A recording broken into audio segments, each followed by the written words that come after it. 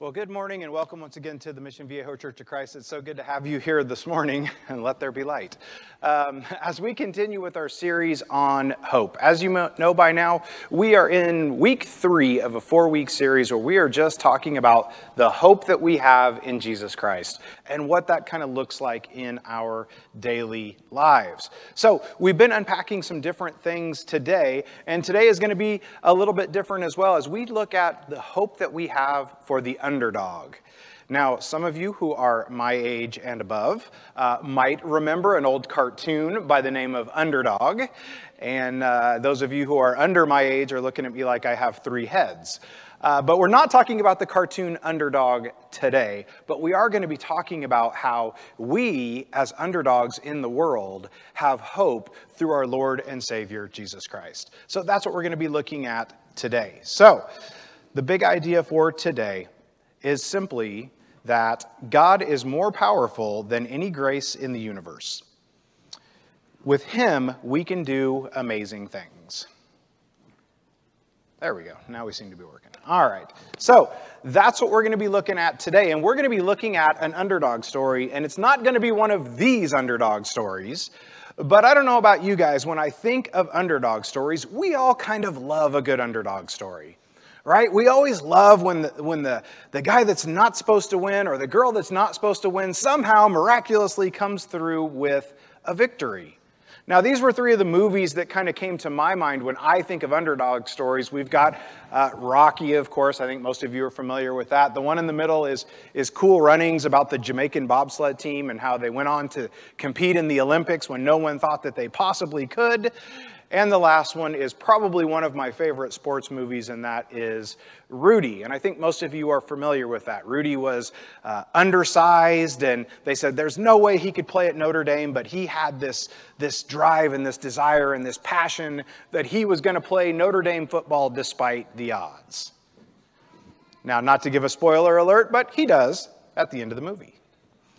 It's a great movie. But my point is, we love the underdog story.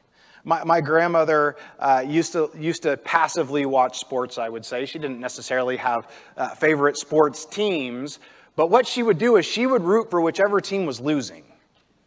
And I always thought, well, that's a little bit weird because, you know, in this day and age, everybody is a bandwagon fan, right? We want to be a fan of the best team. We want to be a fan of the winning team. And whatever team wins the Super Bowl or the World Series, all of a sudden everybody's a fan of that team. But my grandmother always did just the opposite. And I always said, Grandma, why do you want to root for the losing team? And she'd always say, because I just feel sorry for them. I just want them to win. So she always rooted for the underdog. And that's what we're going to look at today. Because at the end of the day, you and I are underdogs in this world. We have a lot of cards stacked against us. We have a lot of things going against us. We have a lot of obstacles on our path. But we also have Jesus Christ. And that's what makes the difference. And that's exactly what we're going to look at today. So we are going to unpack a familiar story for most of you, and that is the story of David and Goliath. But what we're going to look at are what are some things that we can extract from this story. See, there's this thing called Children's Bible Story Syndrome, or CBSS, that some of you may have heard of. And that is that we grew up with these stories, and we think we know them, but we know the stories, but we don't necessarily know the meaning behind them or the importance behind them, or what are the things that even us as adults can pull from these children's stories and apply to our lives. And those are some of the things that we're going to look at as we unpack this story about David and Goliath. So, most of you know this, but if you want to turn to 1 Samuel chapter 17, we are going to jump into this story. Now, as most of you know, this story is extremely long. It's 50-something verses, so we are not going to go through all of those this morning because I'd like to not put you to sleep on this beautiful Sunday morning. But we're going to hit some of these key verses and take a look at some things that we can learn, and I'll try and fill in some pieces of this story as we go. So, we're going to pick up in verse 20. It says, "Early in the morning, David left the flock in the care of a shepherd, loaded up, and set out as Jesse had directed.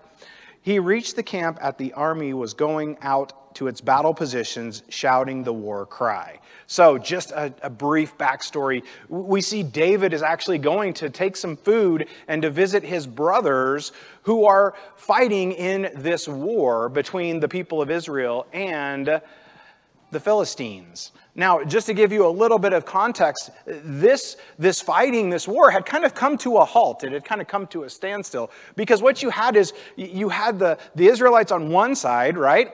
And they're coming kind of down the mountain because the cities that they were protecting were in the mountains. And then you had the Philistines who were on the other side, and then you had a valley in between.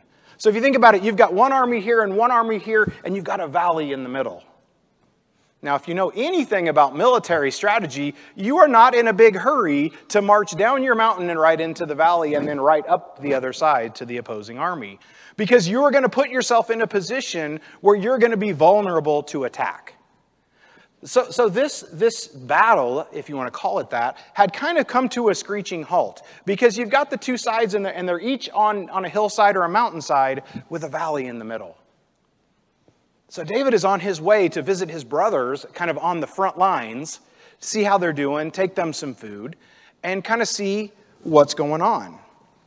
Verse 21 says, Israel and the Philistines were drawing up their lines and facing each other.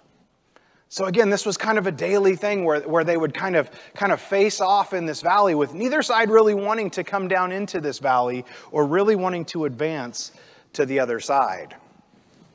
Now, the first point I want to look at is we are rarely prepared to fight the battles that come at us. Now, that's kind of an interesting statement because we're going to look at how that is true and that also isn't true. But sometimes things come at us that we were not expecting. And sometimes we can be very unprepared or feel very unprepared when that happens. Now, as we all know, and I'm not going to go into details, of course, but we're depending on who you talk to, we're either on the downside or almost coming out of a global pandemic. And when that pandemic hit, the church was left scrambling. What do we do?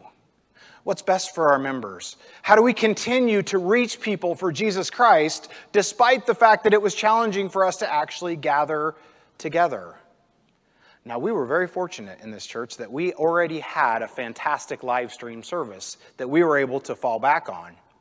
But I talked to many of my cohorts in mission work and in church work, and they were scrambling.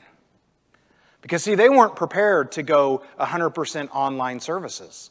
This was new territory for the church. This was not something that they knew what to do with. They were having to buy cameras and microphones and lights and try to figure out how do we put together a church service with nobody in the building. We didn't have to worry about that. See, God had been preparing this church for quite some time to be ready when the pandemic hit. Because yes, there were some things that we had to figure out, but we already had all of the key pieces in place.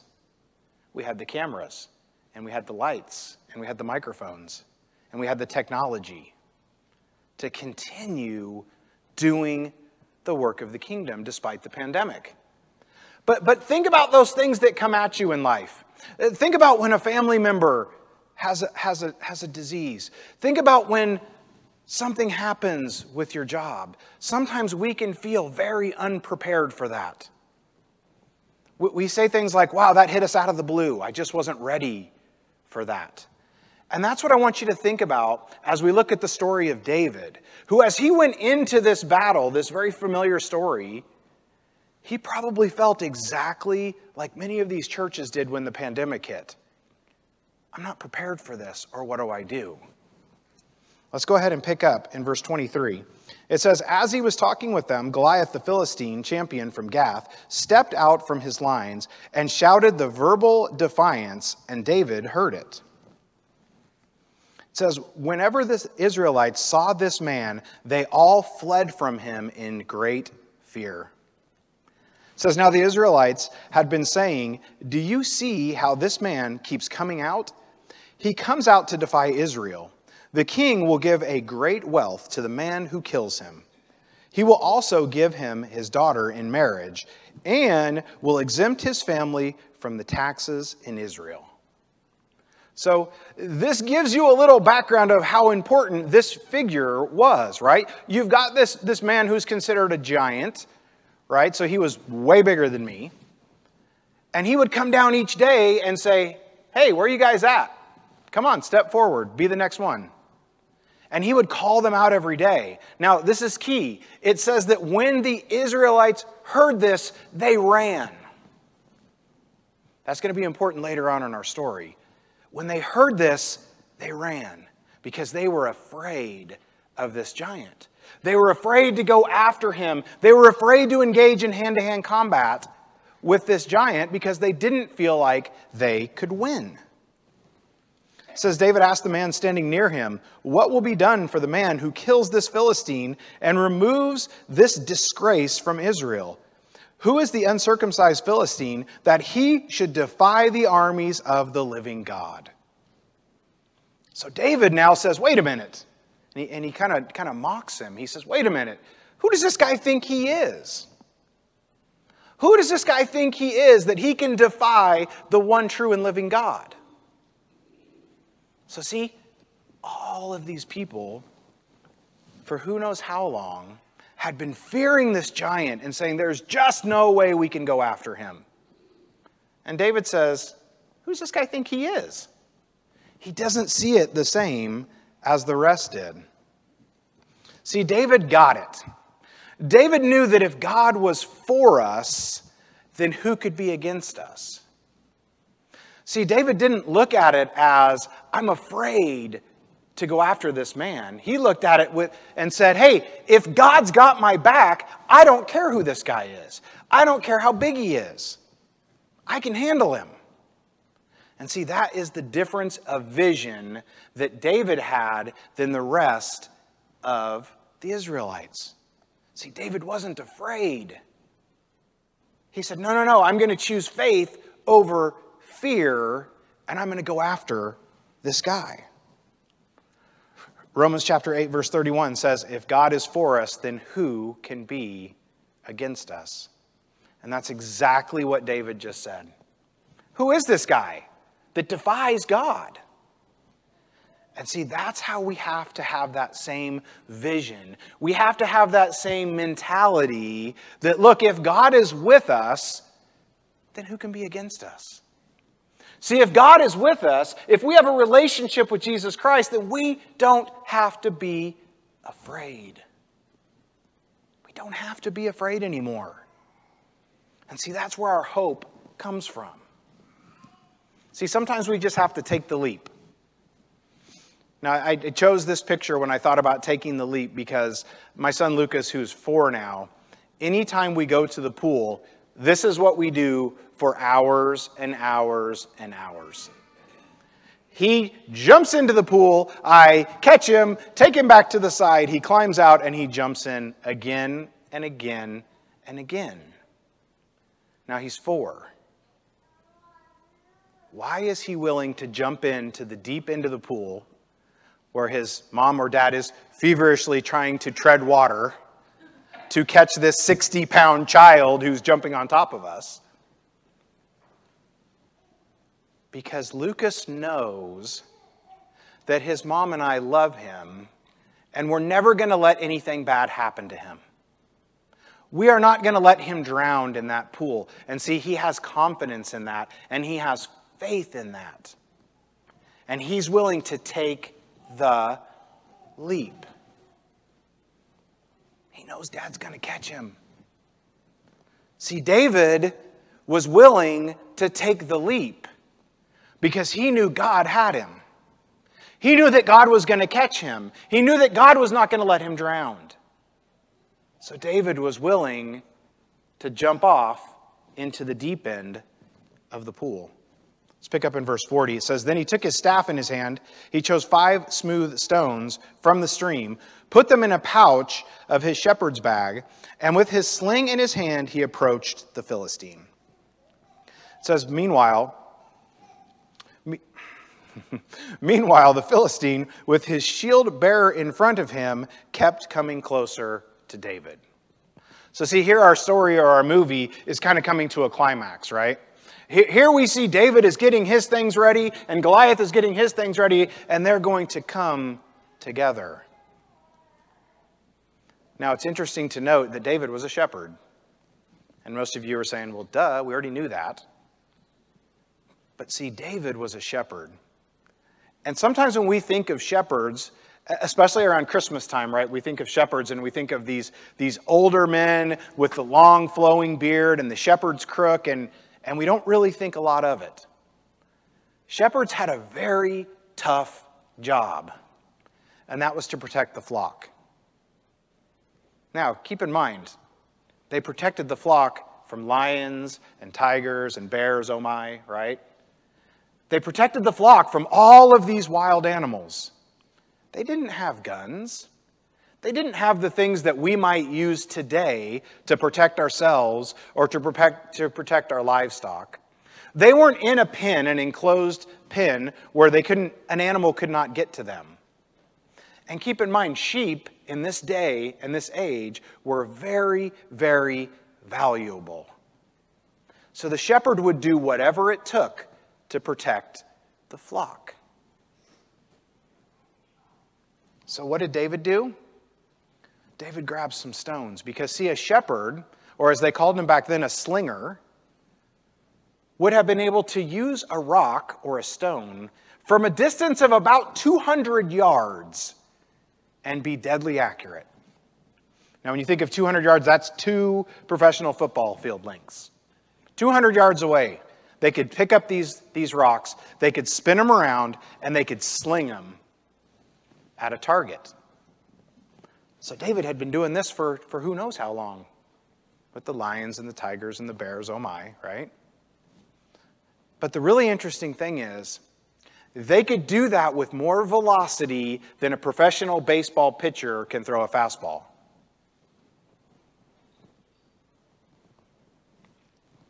So David grabs these stones and he grabs his sling.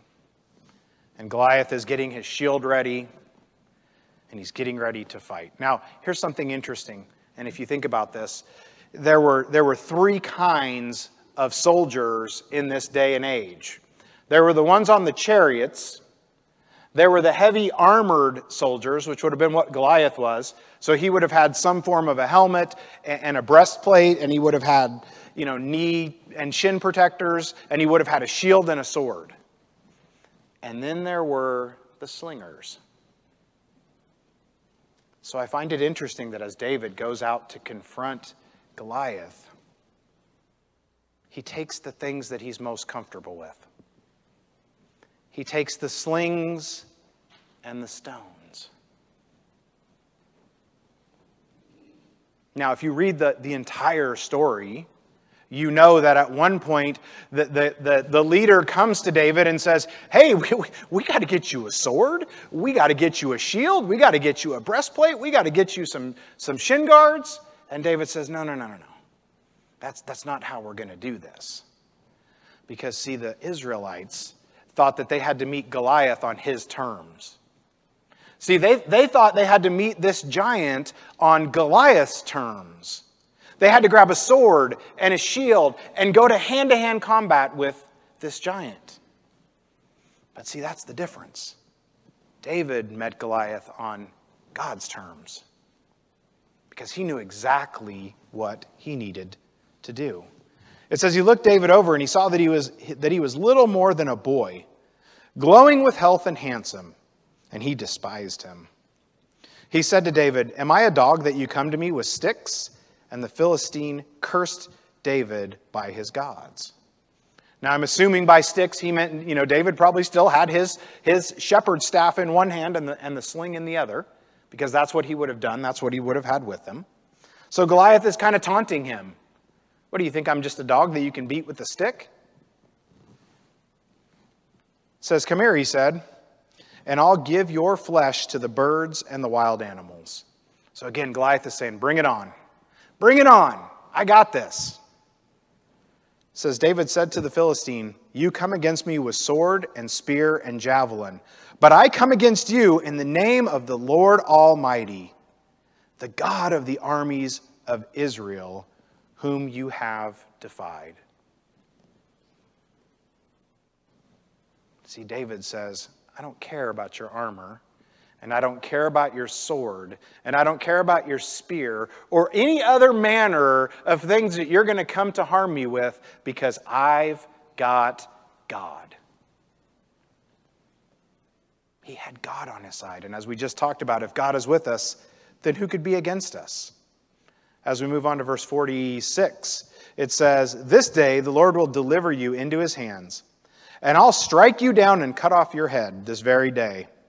I will give the carcasses of the Philistine army to the birds and the wild animals, and the whole world will know that there is a God in Israel. David is just telling it like it is. He's telling it like it is. He says, hey, you taunted me? Well, guess what? I've got God on my side. So you're actually the one who's going down, not me. Because again, David saw this from a whole different perspective. See, this giant wasn't too big to hit. He was too big to miss. See, we go to God and we say, God, I've got these big problems. We need to go to our problems and say, problems, I've got a big God. And he'll take care of it. And he'll help us with it, just like he helped David through our story. Verse 47 says, all those gathered here will know that it is not by sword or spear that the Lord saves. For the battle is the Lord's, and he will give all of you into our hands. We read throughout Scripture that many of these characters that we have come to love and to look up to, see, they remembered to always give credit to God. They always give credit where credit is due. David didn't say, hey, I'm going to come out and do this all on my own because I'm this mighty warrior and I'm going to take you down. No. He said, I've got God, and that's enough. See, this is how we fight our battles. We fight our battles by partnering with God. A couple weeks ago, we talked about this idea of being yoked, right? Being yoked with God and partnering with him. And see, David got it. He said, I gotta do this with God. And see, sometimes I think in our society, especially today, we get wrapped up in this notion that I can do this. Because I have these gifts, and I have these talents, and I have these abilities. And it's me, and it's me, and it's me, and it's me. And we like to brag about the things that we do. And we like to post all over social media about all these great things that we do. But at the end of the day, we do those things because of God. Because God gave you those talents, those gifts, and those abilities. Just like God gave the talents, gifts, and abilities to David to prepare him for this day. Let's go ahead and continue. We're going to pick up in I'm going to read verse 51 and 52, actually, which is not on your screen. I apologize. But here's where we see kind of this whole thing coming to a head. It says David ran and stood over him because, see, we all know in the story, right? David has taken his sling and he slings the rock and he kills Goliath. See, the underdog slings the rock and kills the giant. And what happens next is David runs over, he stands over him. He takes hold of the Philistine's sword and he cuts Goliath's head off. See, we kind of leave that out when we're telling the children's version, right? Because that's kind of gory and it's kind of gruesome and we don't want to give our kids nightmares. But it's important because he did exactly what he said he was going to do. And he actually cuts off the head of Goliath. And when the Philistines saw that, they ran. When the Philistines saw that David had done exactly what he said he would do, they ran. So the ones that had kind of been the aggressors, the ones that had kind of been the taunters, the ones that said, hey, with Goliath, we can do anything, are now running for the hills, literally, because David, this little boy, just took down their best soldier and their best warrior.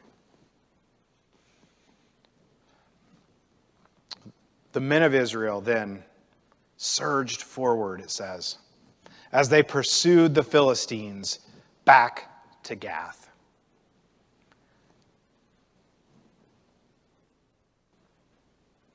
See, David, when he took out Goliath, he created a sense of hope among God's people. He created a sense that we can do anything with God's people. To the point that they all join with David and start running after the army and chasing them back to where they came from.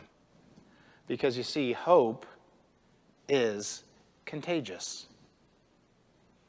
See, David's actions and David's faith allowed all of the people of Israel to finally get on board and say, we've been doing this wrong all along. See, we've got it wrong all along. And it took this young boy to come show us what faith is all about. See, it took this young boy to teach us what hope is all about. See, hope is contagious. Most of you know that our sister in Christ, Erica Sturgeon, here recently had a massive heart attack. And in the days that followed that heart attack, the doctors said, it's not good. And they gave her very little chance to make it. But guess what? Her family and her close friends said, no. See, we serve this huge God that can still do miracles. And they started praying. And then the church started praying. And all of a sudden the prognosis changed. And she went from, she has very little hope of any kind of a meaningful recovery to, you know what? She's going to make a full recovery. If that doesn't give us hope, then I don't know what does. And it's contagious. See, it started with just a few people saying, you know what? We're just going to pray for her and we're not going to give up. And see, then that spread to others who said, you know what? We're not going to give up on her. And then that ended up being the whole church saying, we're not going to give up on her. Imagine what our church can do if we truly understand the hope that we have in Jesus, and it's contagious. And we're all on board, and we're all working towards the same goal. And we're just on fire and out there telling everybody we encounter about Jesus Christ. It's contagious. When you're excited, others are going to get excited. And that just spreads like wildfire. Until hopefully our whole church is on fire. And if after watching what happened with Erica and that family hasn't gotten you on fire for God, I don't know what will. Because it's an amazing story. Let's jump over to Ephesians chapter 6 and verse 12. Ephesians chapter 6 and verse 12. Maybe. Can you move that to Ephesians 6:12? I don't know what's going on with the clicker over here. But anyway, Ephesians 6:12 says, for our struggle is not against flesh and blood, but against the rulers, against the authorities, against the powers of the dark world, and against the spiritual forces of evil in the heavenly realms. See, our fight is not just against man. It's against something way deeper than that. And see, these days we don't like to talk about heaven and hell, and we don't like to talk about the devil, but guess what? We have to. Because the devil is still real. And he's still out there looking for people that he can convince that there is no God. People that he can convince through their doubt and through their troubles that there is no God in heaven that can save them. And he takes away your hope. And Paul reminds us of that. He reminds us that we can't give up. We can't let our guard down. Because we need Jesus. And we need the hope that comes only through Jesus Christ. Hope is contagious. So where do we go from there? What do we do with that? What do we do with this story of David? Well, we got to remember that God, through your troubles and through your tribulations and through your heartaches, has been preparing you. He's been preparing you so that one day when that big problem comes, you're ready for it. You're ready for it. We got to remember the power of God. Because He can and will do amazing things. And we can't ever forget that. Because again, we want to tell God that we have these big problems. We've got to tell our problems, we've got a big God who's all-powerful. And He will help us. We got to choose faith over fear. See, that's the one thing I love about David, is he just saw things differently. He just saw things differently than the entire Israelite army. Goliath wasn't too big to hit. Goliath was too big to miss. And last but not least, we are unstoppable with God. We're unstoppable. See, David was an underdog. David should have never been able to take on this giant. David should have never been able to defeat this giant. David should have never been able to be the catalyst for the people of God to run the entire Philistine army out. But he did, and he did it with God. Because we know that all things are possible with God. And that's what I want you to remember this morning. I want you to remember that when you're facing situations that are hard, when you're facing situations where you just get frustrated and you don't know where to turn, the answer is always God. Turn to God in prayer. Reach out to God. He wants to help you, but He also wants you to want His help. Reach out to God and remember that you've got a body of believers in this church that are there for you. All you got to do is ask. See, this is a family that loves each other. And when one of us is hurting, we're all hurting. And when one of us is celebrating, we're all celebrating. But we can't help you if we don't know that you need help. Now, in just a moment, Brandon is going to lead us in the song of invitation, and I'm going to ask our elders to come forward. And if we can help you in any way, if we can pray for you, if we can talk to you, if there's anything at all that we can do to assist you, we want to invite you to come forward. Or maybe you've never had that chance to have that everlasting hope that we find in Jesus Christ. You've never put Him on in baptism for the remission of your sins. You have an opportunity to do that this morning as we stand together and as we sing. On bended knee I come, with a broken heart I come, bowing down before your holy throne. As I look